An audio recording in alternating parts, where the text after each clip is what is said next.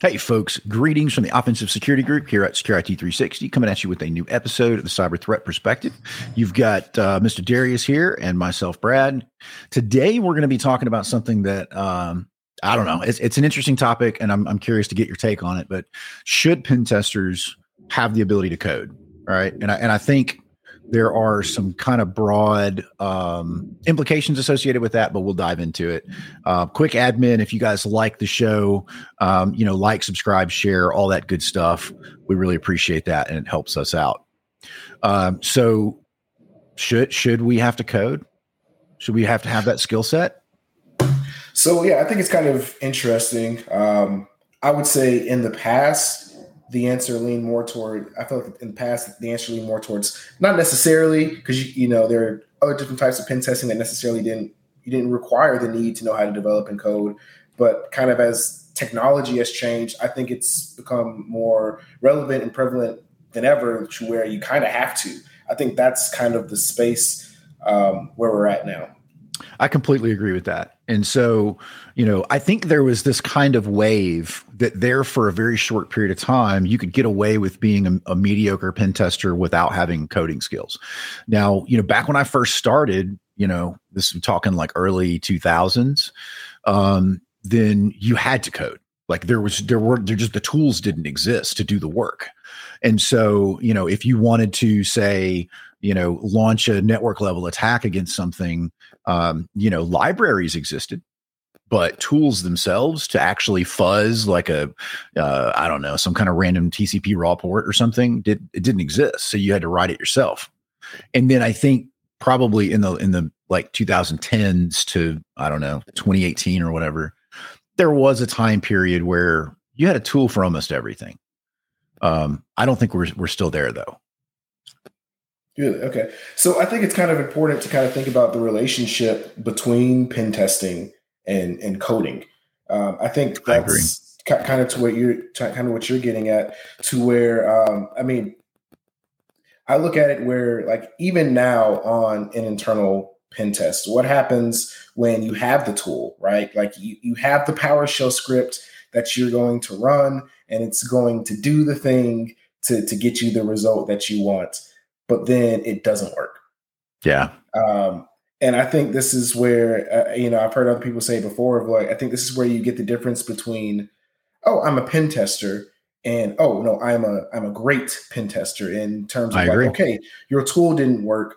So what are you going to do next? I think a lot of times it's easy to say, oh, tool didn't work. That must mean, it's not vulnerable. Or, oh, there's something wrong with the client environment, and that's why the tool didn't work. But no, like being able to actually dive into and look at the script or look at the tool and be able to say, okay, wait a second, this failed because on line 89, XYZ, and to be able to modify it, I think that can be the difference between actually, compromising a host or getting the results you want.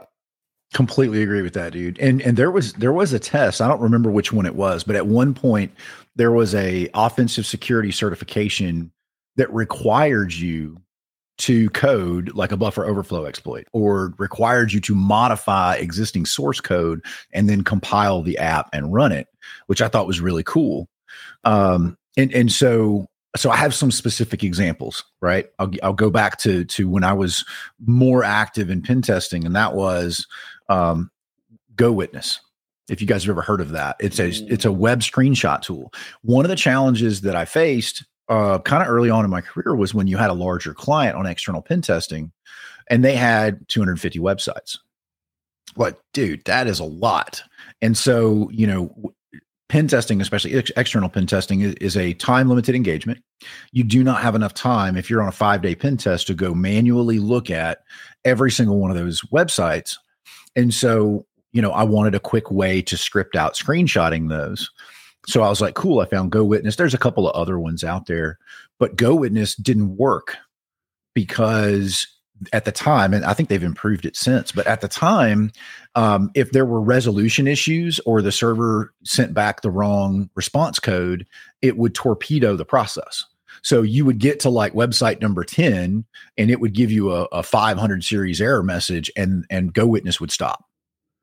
And so it would just die.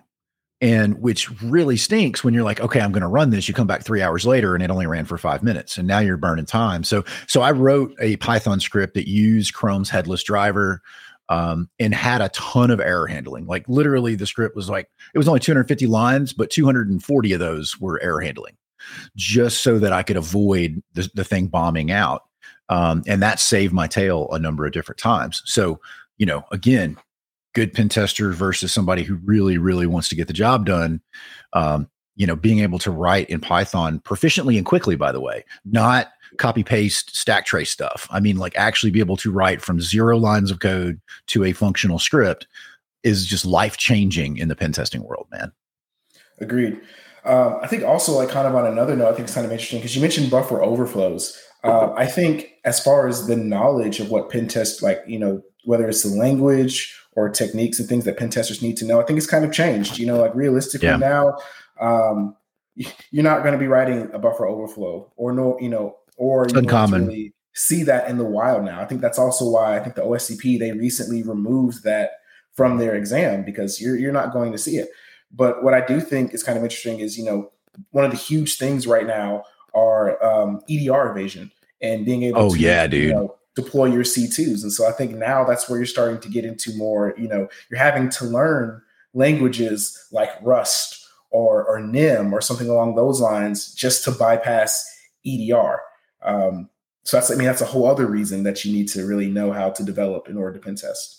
Dude, and so you just touched on something that, like, boom, just blew my mind, right? And it is that coding, scripting, let me just say it like this, scripting in Python is a useful skill. But there is a whole different level of proficiency when you can sit down and find a new language, learn it quickly, and start writing, bypasses and exploits and automation with that. That's, so I guess I said that to kind of set the stage of, I think we could go really deep with this and say, you're down here if you're a pen tester and you don't have the ability to code or the ability to understand code, but then there's a spectrum with regards to how good you are at coding. And I don't just mean, a guy like me who's, I learned on, the internet how to code, and I've never really written an enterprise application, but I have written a pile of applications that I needed, that were need-based, quickly developed, blah, blah, blah. Then you look at a guy like you and you look at a guy like Spencer, and you guys have developed fully functional tools and fully functional sites and applications. And I think that just elevates your skill level from a pen tester perspective. Yeah, for sure. I think it also helps, in terms of dealing with clients, as well as people say like, hey, let's rewrite this so that, you're not introducing SQL injection into your application, things like that nature. It definitely helps. I think also what's kind of interesting to me just on the coding front has been, I know Python has kind of been all right, learn Python because it's useful for everything. And I think what we're starting to also see is, Python is great. I still recommend learning it. But one of the things that I think we see a lot in terms of a lot of Python-based tools is the fact that sometimes they can be slow. And they are slow. That's where, we've seen a lot of, Go tools and applications being released that, dramatically speed up the process, which is another reason why I think it's important that pen testers learn how to code for that very reason itself. Like, what do you do when, like you said, you're under a time constraint? You got the script, your script is working, it just takes too long. Maybe it makes sense to rewrite it in Go or another language just to kind of improve efficiency. Totally agree, man. So the first real application I ever wrote was a network sniffer that used the Berkeley filters to identify headers in HTTP traffic. And I wrote it in a pretty large environment where there was just a ton of traffic, man. We're talking, like, at the time, we're probably talking 100 meg, like fully utilized pipe. And Python was too slow. So we ended up having to introduce artificial threading in order to make up for the performance issues of Python. And at the time, I didn't have the skill set to pivot to something faster. And we're talking like Python 2.4, man. So it's been a minute. But to your point, limiting yourself to something like Python is probably doing yourself a disservice. Not only because not a lot of stuff is written in Python anymore. It's an older language. Even 3.x Most people are coming out with stuff that's in Go or coming out with Dockers that have all of the components. And by the way, we as pen testers, hashtag know your tools, have to understand how everything works, and we have to go through those tools. So if you don't know how to read Go, you're out of luck. Yeah, exactly. Yeah. Yeah, for sure. And I think, we haven't even talked about the fact that, like, it kind of goes back to some other podcasts we've done of, I want to do bug bounties. I want to be, do web app pen tests. Well, we said it before, you have to know how to code, at least from a web development perspective. And that's where it gets really kind of, I feel like that's where it can get really kind of funky, because when we talk about, web frameworks, there are a dime a dozen, there's a million of them. Sure. Like it can be a lot. And so kind of with that in mind, I think it's kind of interesting is to ask you this question of where do you find that balance? So, because, we're saying, hey, you need to learn how to code. And there are a lot of different languages. There are a lot of different reasons, whether it's for automation, whether it's for, bug bounties, web development, where do you strike that balance? Man, I would almost recommend being more of a developer. If we had to break it out into, IT skill set and developer skill set, because that's the only really way I know how to categorize skill sets, without going into the security aspect of things, I would say like 60% or more development capability. And so I care actually less about your ability to configure a Cisco router than I do about your ability to write and understand tooling, because I just feel like it's more valuable. Because, by the way, anybody who's intelligent and has experience in our community can go grab a CCNA book off the shelf and be like, oh yeah, it's running commands, right? It's the same thing. Like, oh, can you go figure out how to run Nmap, dude? Yeah, sure. It's a series of switches. We can figure that out. But going and just arbitrarily figuring out how to write object-oriented code in C++, you're not going to figure that out overnight. So I just think it's more valuable in our world to have coding experience and to have that mindset than maybe to have a background in, networking or systems administration, because those are skills you can learn to some degree, right? You still need experience, but I still think they're valuable. It's interesting because, I feel like, a lot of times those guys who have that skill set, they're not pen testers. They're software developers, yes. for a reason.